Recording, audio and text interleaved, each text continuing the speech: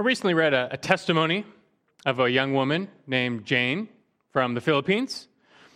She had a rough family life and faced hopelessness early on. She began drinking and smoking at age 12. She discovered crystal meth at age 14, became addicted. She dropped out of school, stayed out late every night, had many partners. Eventually, her father had enough of her rebellious ways, so he locked her in her room every night, but she managed to sneak out through a tiny window and go from bar to bar. Her father went a step further to try and deter her behavior, and so he shaved her head. But this did not work to control her. She rebelled even more and ran away from home. Soon thereafter, Jane became pregnant at age 17. Becoming a mother started to change her, though, as a wake-up call. She wanted to be a good parent. Her and her partner committed to going out less, getting inebriated less, but life didn't change that much. She had a second child, and the pressures of life mounted. But that's when Jane found a local church on her island in the Philippines. They had a compassion ministry that reached out to her. They took care of her children. They helped her get off drugs. And that's when she also heard the gospel, the good news of Jesus Christ. She discovered that the meaning and the purpose of life in Christ, in Him, the source of joy and satisfaction and forgiveness. As Jane turned from her wrongdoing, her lifestyle, her sins, she placed her faith in Christ as her Lord and Savior, and she was made new. She went on to testify how God gave her a new life, new meaning, new hope, radically changed. No longer was she hopeless, but fulfilled in Christ. She started regularly attending that church and eager to grow as a Christian and now even as a mother under the lordship of Christ. This is an encouraging testimony, and it has a happy ending. But Jane's story showcases the hurt many people suffer living in a broken world. I think we all know more than a few who've turned to drugs and alcohol to escape the pressures and hardships of life. But in addition, as I read her testimony, what stood out to me, among many things, was in a way that the vain attempts of well-meaning parents to keep their children from the darkness. We can assume her father had good intentions, trying to keep her from going down the dark path, but he too is helpless. It seems like the only tool he had at his disposal, the only parenting tool, was brute force. He thought he could use force to change his daughter, save her from the darkness, but it didn't work. It only made things worse. And that's because Jane did not have a behavior problem. She had a heart problem. And no amount of rules and restrictions are going to change the heart. I mean, granted, parents are right to expect good behavior from their children, but soon they're going to find out that their kids are fallen and broken sinners too, just like them. And they're rebels at heart. There's only one cure for that, though, and the only hope to see any person, including a child, transformed and made new from the inside out is the gospel of Christ. There's power in the gospel to save and change. And thankfully, Jane found that. It came apart from her parents, but she found that nonetheless. I mean, just think, though, apart from her salvation and transformation, she would have continued in her ways. She would have remained addicted to drugs, alcohol, loose living. But what kind of life would that have created for her two boys? What kind of path would they be set on? What kind of hurt and abuse would they have experienced? How would they grow up thinking about mothers and fathers and God and life? See, that cycle of hopelessness and despair and hurt would continue. But the good news is God can break that cycle. Even if you grew up in the worst of circumstances, you didn't have good or godly parents, you suffered a lot of hurt yourself. God's power can completely change lives. And by changing lives, the gospel can change family trees. The cycle of hurt, abuse, and despair can be cut off and then replaced by godly parenting, love, and affection. Just think about how much Jane's salvation will affect her children and now grandchildren someday. An entirely new family tree was created on the day of her salvation. And really, isn't that how nations are changed? God changes nations one living room at a time, one family at a time. A new life in Christ should have that effect. When you come to salvation in Jesus by faith, it should completely transform and reorient your life You should be different. And that change should radically redefine and set in order all the relationships of your life. By changing you, God aims to change the home. And by changing the home, God aims to change nations. Along these lines, we're going to learn this morning more how our new life in Christ is meant to transform the family, specifically in regard to parenting. We're going to find this from Colossians chapter 3. So take your Bibles, open them to Colossians chapter 3. We've been away from Colossians for a couple of months now. Now, I was originally scheduled to preach this message on March 15th, a couple months ago. But then COVID struck, our plans changed a bit. Like Proverbs 16:9 says, the mind of a man plans his way, but the Lord directs his steps. So I adjusted thereafter, decided to preach a series of messages just to help shepherd our church through this unprecedented time of pandemic. Then some more of those messages might be coming, but I figured it's about time we resume our verse-by-verse study through Colossians. We were so close to finishing. We might as well get back to it. And this morning, we're literally just going to pick up where we left off. The very next few verses, Colossians 3, 20 through 21.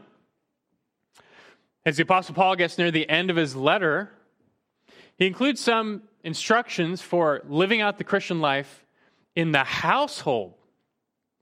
If you remember, throughout Colossians 3, we've been learning about newness, how we should be new in Christ, how that newness should come out in our corporate living in society, living even in the church.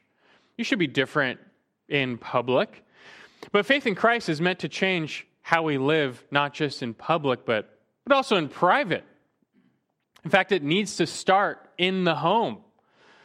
If Christianity cannot transform your most basic relationships, really, what hope is there to see the whole world transformed? But as we come to Christ, we die to the old self. We rise to the new. We no longer walk by the flesh. We walk by the Spirit. You should be new. And that will grow, but you should start to be new. And that should have an impact on the home, on the life and the dynamics of the home. What that looks like is spelled out in brief here in Colossians chapter 3. And when I say in brief, I mean in brief. The Apostle Paul is known for very long-winded exhortations and explanations, but that is not the case here. In giving instructions to husbands and wives and parents and children, we can only assume that Paul believed his Colossian audience was already well acquainted with these truths. They only needed the briefest of reminders, because that's all they get. It just gives very brief reminders of household living. And, that's okay. These instructions, they all still apply today, and sometimes it's good to just get the basics. Give me the very basics of marriage. We got that last time, verses 18 and 19. And now we're going to find in verses 20 and 21 the very basics of parenting, of new life in the home. It's the short version, but it's still good. Let's read it now, Colossians 3, verses 20 and 21. Where Paul says, "Children, be obedient to your parents in all things, for this is well-pleasing to the Lord." And in verse 21, "Fathers, do not exasperate your children, so that they will not lose heart." Now, we do no wrong if we merely stated the facts behind these verses, apply them to today, and move on. This whole larger section we could do in one sermon. But at the same time, there's a reason we're slowing down. We're going to spend all our time on just 2 short verses. Like last time with marriage, these verses, they are short. They are rather straightforward. But in our culture today, there's widespread misunderstanding and misrepresentation of biblical parenting. Most people either have no clue what the Bible actually says about parenting, or they have some false notion of what the Bible says about parenting. So I think it's very important to set the record straight when given the chance. And so we want to take our time here just to first fully explain what these verses are saying about biblical parenting. We'll add in a few other verses elsewhere to round out the picture of the home.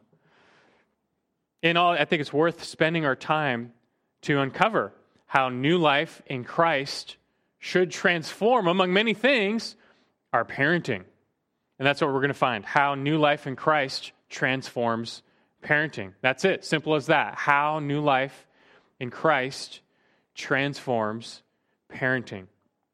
Just going through a couple of verses. So look at verse 20 again. We'll start from the perspective of the child. And that's what verse 20 is all about. He says, "Children, be obedient to your parents in all things. This is well-pleasing to the Lord." Now, first, you should note how different this is from most other ancient writings. Yeah, those in the ancient world, they expected obedience from their children, but children were not typically addressed as persons. They weren't really called to obey. They had to obey. There's no choice in the matter. In Rome, for example, children were legally regarded as the property of their fathers, and their legal status was slightly better than slaves. But the Bible regards all human life as valuable, from cradle to the grave. Every person is made in the image of God, and so all people should be treated with love, with respect. And children especially, they come into the world helpless. We'd say they're entitled to the love and the care and the protection of their parents. This is by God's design. Parents are the God-ordained stewards or guardians of their children. Now that said, though children should be treated with dignity and respect as persons, that doesn't mean they should be autonomous or completely independent. I mean, God made them in their very nature completely dependent. Or you think of the giraffe, which is up and galloping on day one after birth. But the human infant literally has a 0% chance of survival apart from adult intervention. That dependence is not just physical, it's also spiritual and social. I mean, children enter this world knowing nothing. They don't know anything. But that means parents must lead their children to the truth about God, the truth about this world. That also means parents must protect and guard their children because we live in a fallen world and just many dangers abound.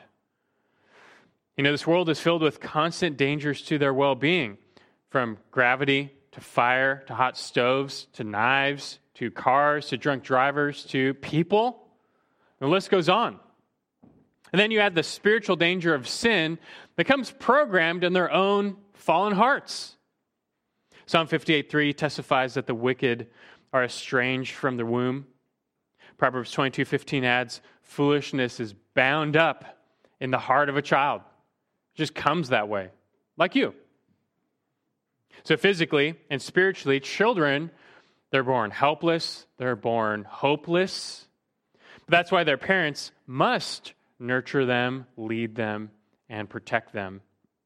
That's why, the primary command given to children in Scripture to obey their parents, that should sound to you reasonable, self-evident, and right. In fact, the parallel passage, Ephesians 6:1, Paul's justification for this command is simply this: "Children, obey your parents in the Lord, for this is right." That's all he says. It's just right. In God's eyes, it is just right for children to obey their parents. It's very helpful to think of parenting as a stewardship. Although parents, in a sense, reflect God to their children, they're not the God of their children. They're not the ultimate creator of their children. God created their souls, and one day their souls are going to return to God. And children will have to give an account for their own lives before their creator. But parents will give some account. What did you do with these precious souls entrusted to you for a short time? Did you instruct them in the true knowledge of God and the gospel? Did you lead, feed, and protect them physically and spiritually? Did you steward them for God's glory? Already these thoughts should guide and inform how parents wield their God-given authority over their children. not for selfish gain or personal gain, but for God's glory and their good. But before we get too far ahead of ourselves, I want to continue to think through this command in verse 20 from the child's perspective. And Paul addresses children, and they're called to obey. The word obey, it comes from the word listen, akuo, but it's an intensified form, hupakuo. It means to listen carefully, listen intently, i.e. to obey. It's one thing for a child to hear you say, please put away your toys. It's another for them to then listen to what you say and then actually put the toys away. That's obedience. They're listening, not just hearing. It's worth noting, though, in the parallel of Ephesians 6, Paul also tells children to honor their parents, to obey and honor their parents, hearkening back to the fifth of the 10 Commandments. To honor means to esteem or to respect. It's to treat someone as if they're highly valued, just like Jesus spoke of his heavenly Father. And this honor should never be divorced from obedience. This is what pleases the Lord. This is how God expects us to relate to him. He wants us to obey, but it has to come from a willing heart that loves him. It should be the same with our children. You might tell your child, it's time to turn off the TV, get ready for bed. And let's say your daughter obeys, she turns off the TV, but then she throws the remote at the couch and storms off, mumbling under her breath. Has she obeyed you? Well, in a sense, yes, but in another sense, no. She has clearly dishonored you and disrespected you. God is not pleased by our outer conformity if it merely veils an inward heart rebellion. God expects both from us, honor and obedience, and children are called to render both to their parents as well, honor and obedience. Now, you'll see how Paul adds one qualifier to this command in verse 20. Children, be obedient to your parents in all things. He says in all things. Now, I believe it's safe to say that Paul here is assuming these are Christian parents leading their children in the will of God. And Christian parents should be trying to raise their children in the Lord. They're not going to command their children to do that which is sin or against God's will. And we know parental authority can be abused by the wicked, even by self-willed Christians. But I hope you don't think for a second you can use this verse to justify abusing your children or having them sin. The parent who abuses his or her child or leads them into sin will eventually have God's wrath to answer to. At the very least, can't use this verse to justify their actions. We're supposed to be guarding our children from sin and abuse, not leading them into it. That being said, though, within the sphere of God's will, children are still called to obey their parents in all things. As God's stewards, we're to take his word and will and lead our children in the path of righteousness. God delegates his authority to parents, fully expecting that they're going to use that authority for the good of their child and for the glory of God. And that children would render their parents honor and obedience as they would God. This is simply right. And as Paul adds here in verse 20, it's just well-pleasing to the Lord. No other justification is really needed. All sin, in essence, is rebellion. But God hates rebellion against his order. He's programmed this order into every parent-child relationship. It's meant for the good of the child. God wants it to be honored. And this explains why, also in the parallel of Ephesians 6, Paul points out how this command to honor and obey your children is the first command that comes with the promise. God is just one who blesses obedience and he curses rebellion. And so it's for this reason we can conclude that when children dishonor and disobey their parents, presuming their parents are not leading them into sin or abuse, they're really dishonoring and disobeying God. In other words, because God has commanded children to obey their parents in all things, when children disobey their parents, they're actually disobeying God. They now have a sin issue before God. Their problem's not just with their parents now, but with God. Hopefully you can see how this really ups the stakes of both childhood and parenting. In fact, with that in mind, I want to speak to the parents now.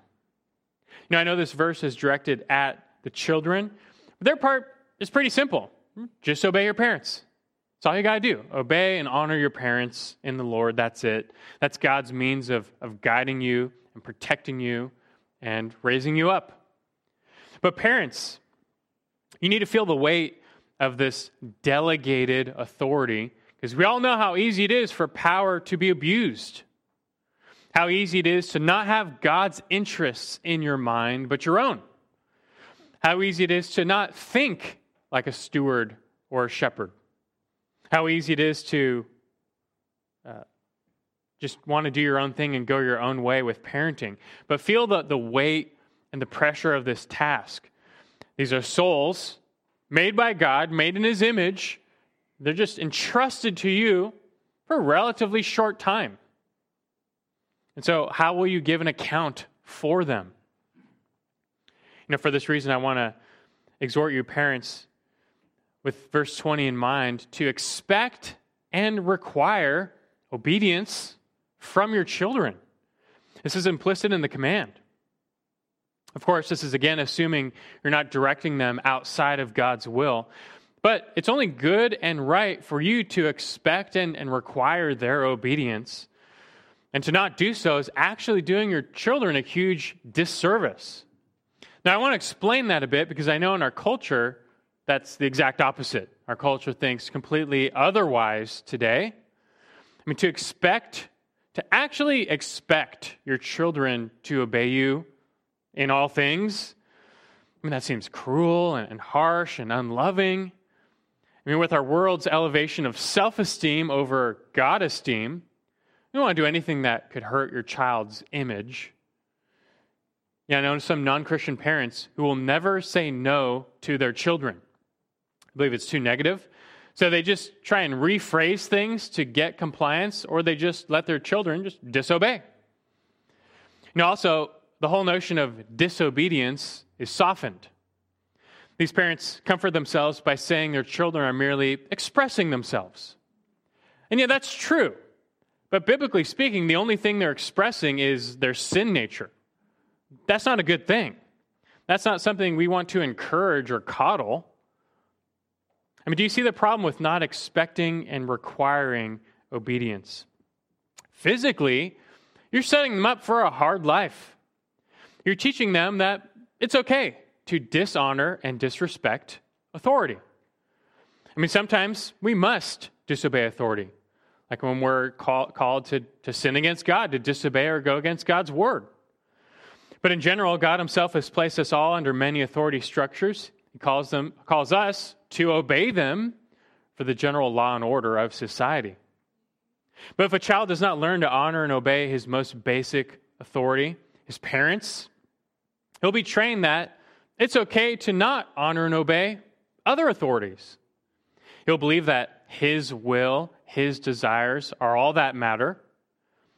But I think it's likely that child will have a very hard, troubled life. How long until he reaches an employer that doesn't care about his hurt feelings or self-esteem? He's just going to fire him because he doesn't listen. In addition, not expecting and requiring obedience from your children handicaps them spiritually. Again, this is a spiritual issue because God says so. This is His command. We're not making this up. Read verse 20 for yourselves. Children, obey your parents in all things. This is His command for children to obey their parents. So how can you just discard that and say, well, you don't actually have to obey me in all things? What's that communicating? That God and His authority don't matter either. Sin's not that big of a deal.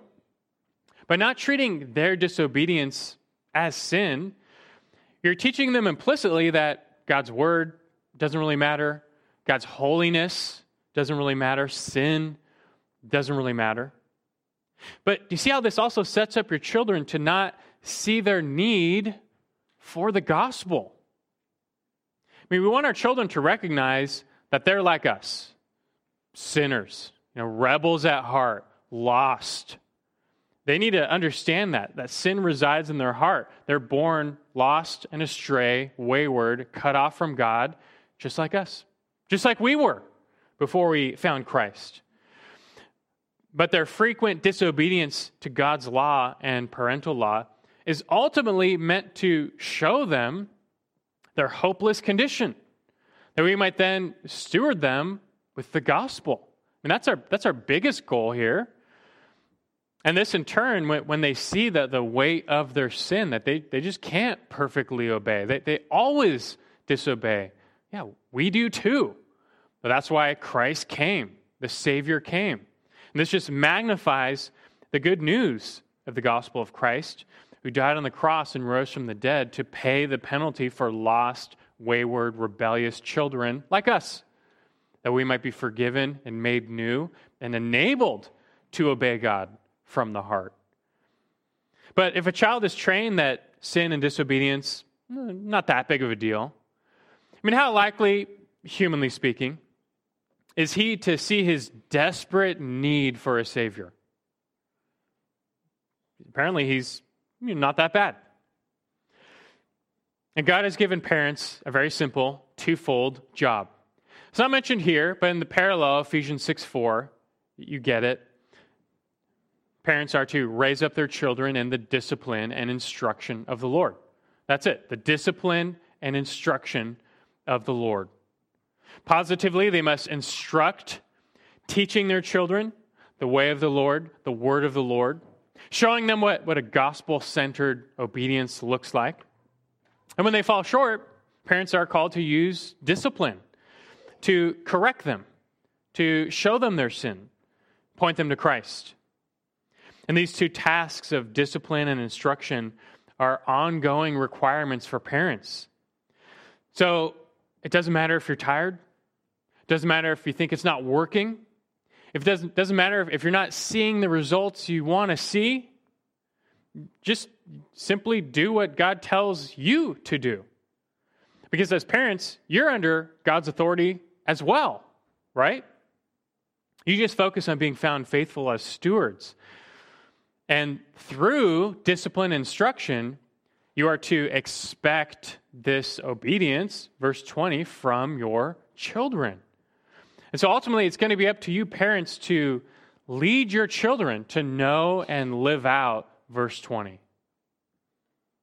And I hope all you parents are sensing the need to parent. You can't just check out. God has given you His authority for His role. It's not to be abused, but it is to be used. God wants you to actively shepherd your children because He loves your children more than you do. And they need rule and authority in their life because dangers abound. And this is not forever. We want them to mature into adults. They're not called to obey parents forever. Especially at marriage, the authority of parents is severed as a new head of household emerges. But before adulthood, children need parental guidance and authority. I know I'm laboring this issue, but that's what it comes down to. Here in verse 20, it's directed at children. But again, their part is rather straightforward. All they got to do is just honor and obey their parents all the time. That's it. That's all they got to do. Pretty simple. But it's really up to the parents as stewards to expect, require such obedience, and even shepherd them through disobedience. Children will not naturally do this. But that's why they need you.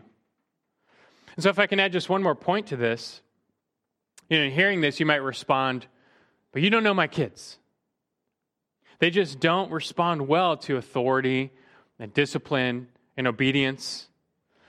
But I would say don't buy this excuse, which comes from the world, because listen, there's not a child on the planet that naturally responds well to authority.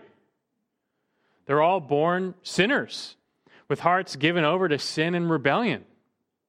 That's why you don't have to teach them to rebel or disobey. It's just going to happen. It's going to come very naturally. This is also why God has to command them to honor and obey their parents, because that is not going to come naturally. But if you try and make you or your kids some exception to what God says about you and them, not only are you thwarting God's will for their lives, you're thwarting God's will for your life as well. I know the trend today is to take a very hands-off approach to parenting. Many view their kids as these kind of free spirits, the very magical existence, and they don't want to do anything that would hinder that. In a sense, that's appropriate, with childhood being a very special time, but some take it to the extreme where just there's no holds barred. They just let their kids do whatever they want to do. Just express yourself. But the result is no rule, no authority, no structure whatsoever. I mean, that seems so harsh and repressive anyway.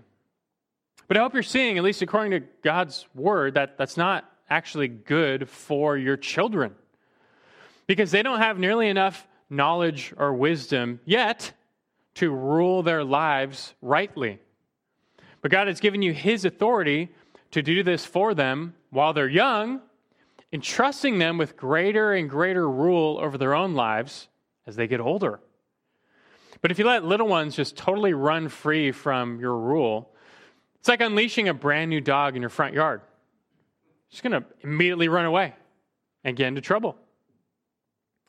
I think the best example of this is diet. Do you think it's a good idea to let children choose their own diet?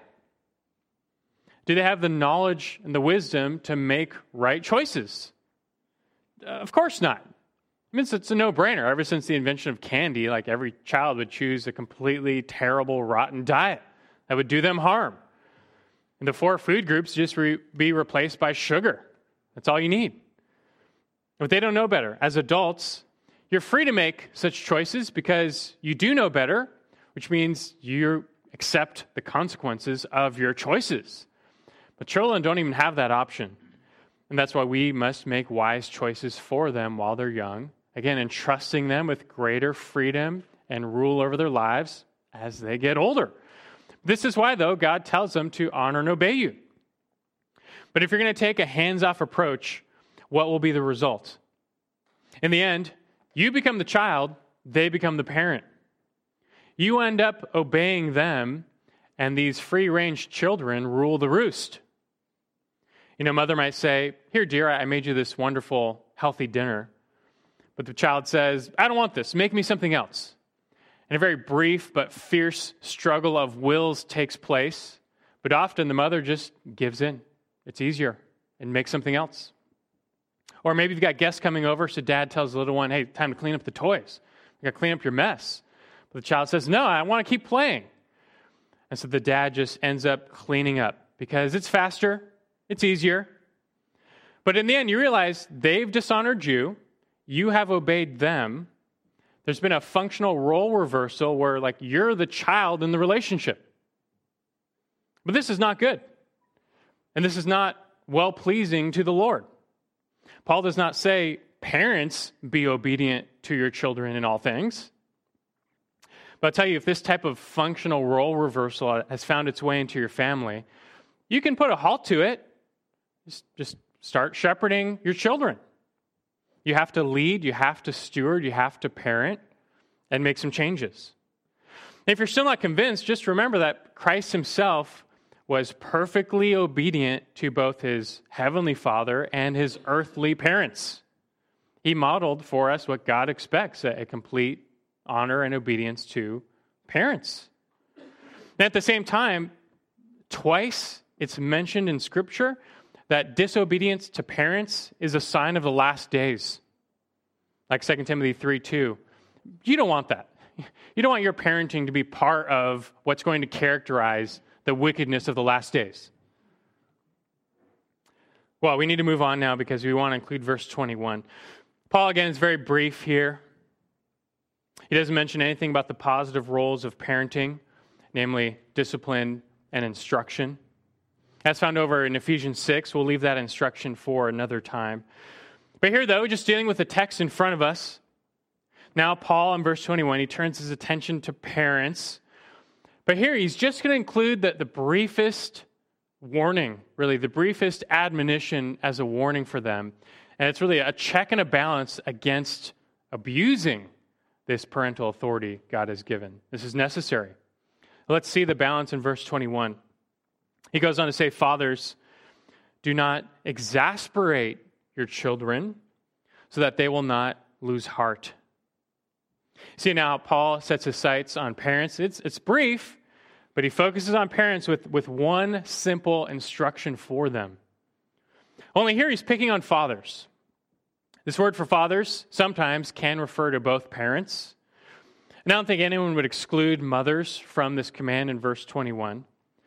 But Paul has a word for both parents. He just used it in verse 20. He does not use that word again in verse 21. He uses the word for fathers. And so it's pretty clear. I think he's singling out fathers because I think we all understand they're more prone to this issue. Mothers would not be excluded from this, but fathers, as the head, set the tone for the family. So we'll just say fathers especially must give heed to this warning. So what are fathers especially being told here? Well, it's in the negative. Do not exasperate your children. This is a very important correction. The word for exasperate means to stir to anger, to provoke, to annoy. The idea here, it's not just annoying your kids.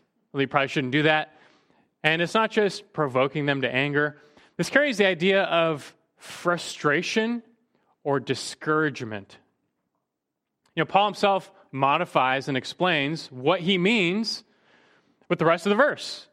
Verse 21, do not exasperate your children so that they will not lose heart. That word lose heart is just one word in the Greek.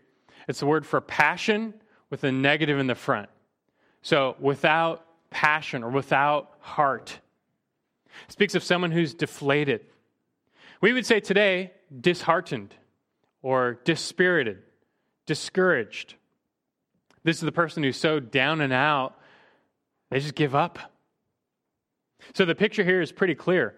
You have a child who's disheartened or discouraged in spirit, maybe into the degree that they've just given up on even trying to please their father.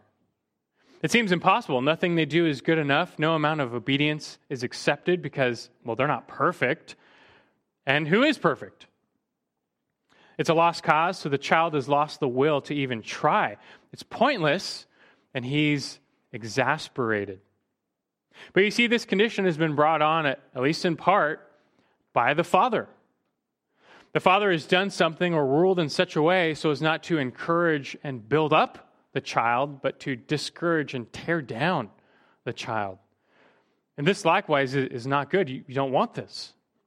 This can happen to well-meaning fathers. I mean, you love your kids and you love the Lord. You want to raise them in obedience and righteousness. You're trying, but you don't want them to rebel. But maybe just kind of in your nature, you're more a man of law than a man of grace. You know, being a strict disciplinarian comes natural to you. So you smother your children with rules. You're always correcting them. But on the flip side, times of affection and care are infrequent. You're more like a drill sergeant. You always find some way to correct your kids, and that never ends because, well, they're never perfect. But I realize, although you might win their outward obedience through brute force and discipline, you might end up breaking their spirit. You might find from them obedience out of fear, but you're going to lose obedience out of love. You know, the type of willing, happy, joy-filled obedience because, well, they love you. They believe you're right. You might even find instead a silent rebellion simmering under the surface. You know, many children become exasperated by the suffocating conditions they face in the home. And so in their hearts, they're just counting down the days until they turn 18. They can be free from this iron curtain. They can just, escape. So fathers, we all need this warning. We have to check ourselves and be careful. You might be tempted to think that law is the answer to your child's rebellious heart. They need more law, more rules. That's not the answer. If you're all law and no grace, you might gain an outward conformity, but you might end up fostering a different type of rebellion in their hearts through exasperation. It's up to fathers to create an atmosphere in the home, and your atmosphere should be one of grace, not law. Yeah, we use law, God's law, parental law, to direct our children. You want to show them the path of righteousness. And when they fall short, yeah, we're going to discipline them. We're commanded to do so. But you see, all of this has to be drenched in love and care and affection for our children. And we need to be men of grace. I think in practice, this means always bringing the gospel into your parenting. Always bringing the gospel into your parenting. We want our children to know what we know and experience what we've experienced, starting with the fact that we too were hopeless and helpless and lost sinners. And we're God's children. We're made in His image. But we, like them, were once completely lost. We're rebels at heart, just like they are. We still disobey God all the time. Every day we are disobeying our Heavenly Father. It's in our nature. And God would be only right to judge us. He'd be righteous. But our Heavenly Father chose to set His love on us, these wayward children. And even more in His love, He sent His only Son, God the Son, to die on the cross in place of these just wicked, rebellious children. And Christ died for us. He rose to justify and save lost sheep, lost children. And that was the proof of the Father's love for us. That love now is abiding, even though we still sin. Even as Christians, we still disobey our Heavenly Father. But God is so long-suffering with us and gracious and patient with us. It's because He's simply set upon us His unconditional, abiding love. And yeah, at times, He might discipline us. But even then, He assures us in His Word that His smile never departs from us. We're His kids. He loves us. We've been adopted into His family. He loves us. And God secures us in His love. And that comes by grace. That doesn't come by law. That comes by grace. He assures us that in Christ and His gospel, He's with us forever. And that's all we need. He's with us and for us forever. And do you see the effect that assurance of love has? It draws us to God, whereby we respond in love too. That now we love God. We want to obey God because He has loved us first. Look what He's done for us in Christ. And it should be the same with our kids. It's so important for fathers especially to be men of grace, men who have tasted and been transformed by the saving grace of the gospel, that they might thereafter just deal graciously with their children. Yeah, we instruct, we discipline, but all by grace. At the end of the day, we need to be men and women, mothers and fathers of grace. So fathers, is this what has been missing from your parenting? I'm saying it's only good and right for all of us, mothers, fathers, all of us, just frequently, humbly examine ourselves. Check ourselves. Have we fallen short? And God is still gracious with us. We all fall short as parents. We are far from perfect as parents. But how are we using our authority? How are we dealing with our children? Are we exasperating them? We need to check ourselves often. We want to avoid, this is a needed warning. I need to check myself to not exasperate or discourage them. Now you could take this and run with it. Paul doesn't flesh out in detail exactly what this exasperation might look like. It could take many forms: irritability, inconsistency, inflexibility, being overbearing, over-controlling, having unrealistic expectations, constantly comparing kids to their siblings. The list goes on. There are many ways to dishearten a child. But I think in the spirit of Paul's instructions, just to keep this simple, I would tell you to focus on love. Just focus on one thing. Focus on love. Because just think, isn't that what keeps us from being exasperated in our relationship with God? Think about you and God. You're the kid. God's the Father. He's your Heavenly Father. But God is God. He is perfect. His holiness is extreme. You can't even stand in His presence. You and I are so unholy. Even after salvation, we still sin, but God demands perfection. So it's very easy to think that you are just constantly displeasing to God. He must hate you because you know better, but you still sin. But you see, the only thing that keeps us from being crushed by God's presence and God's holiness is his overwhelming love for us. We're just assured that even though that's all true, and we're not even close to his perfection, he just has assured us overwhelmingly, but he loves us. Right? We fall short, but he loves us. We're sinners, but he loves us. We need discipline, but he loves us. I mean, we know this because he sent Christ to die on the cross for us. What else could he do? Like, what more could God do to show you his love for you, to prove his love for you? Does he need to do something beyond Christ on the cross to demonstrate his love for you?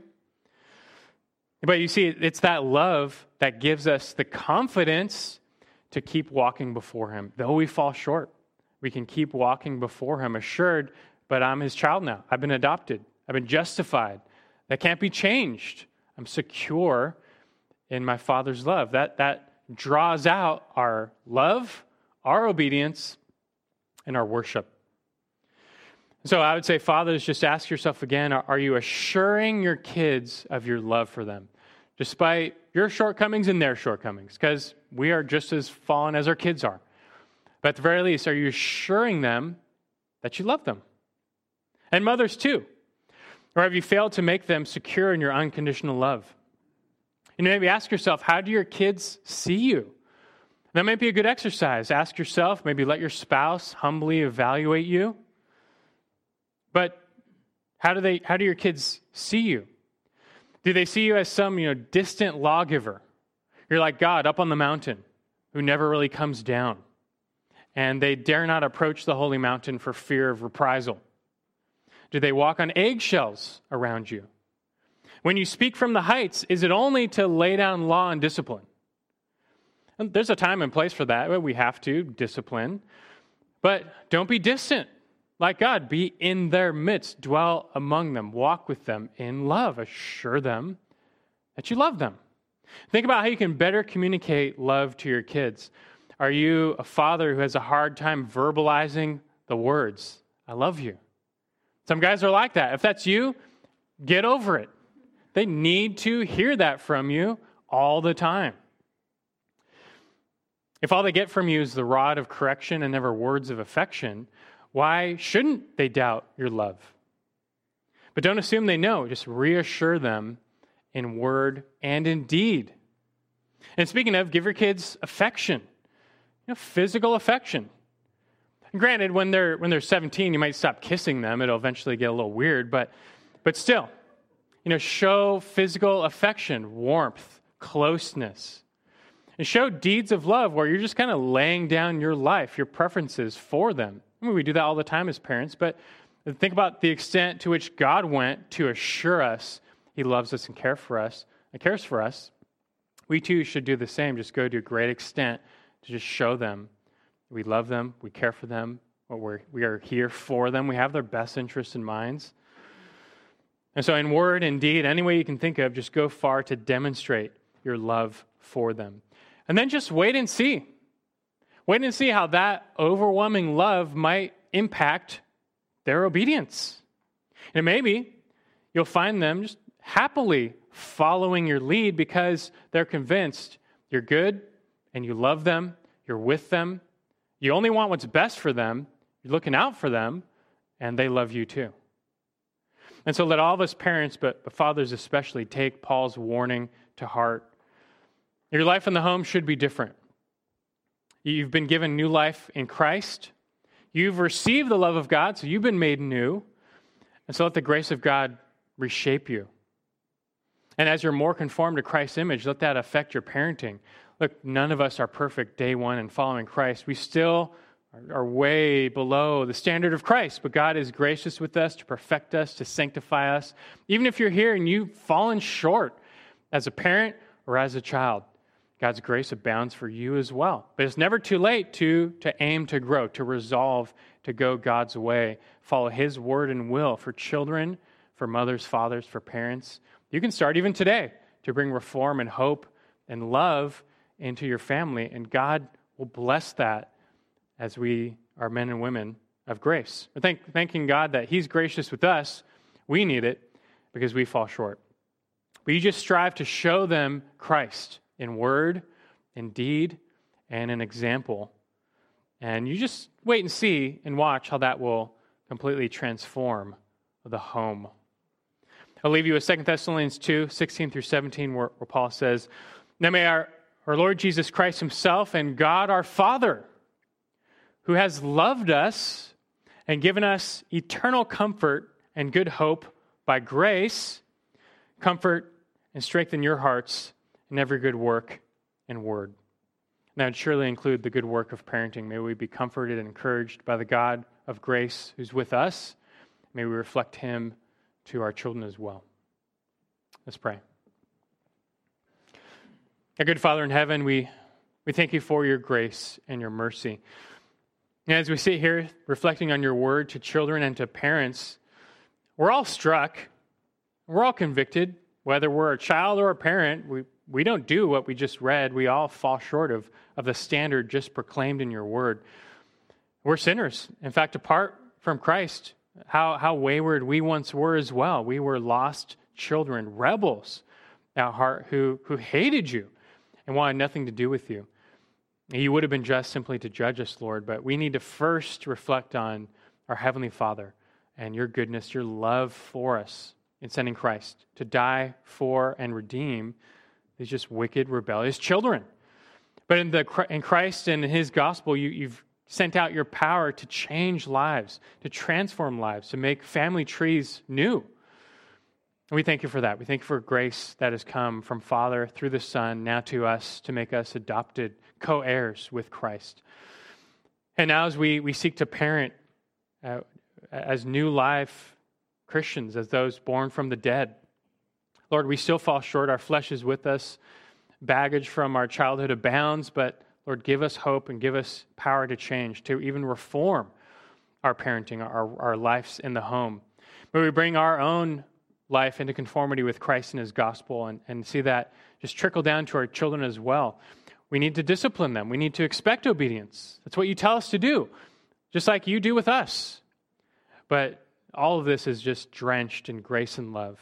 And we need to reflect both sides of this, Lord. We just need Your help. Be with us. Be gracious with us. We know You will be. And may we leave still encouraged. We have a God of grace who's with us as we seek to follow Christ, reflect His gospel to the world, while that starts in the home. So be with us, Lord. In Christ's name we pray. Amen.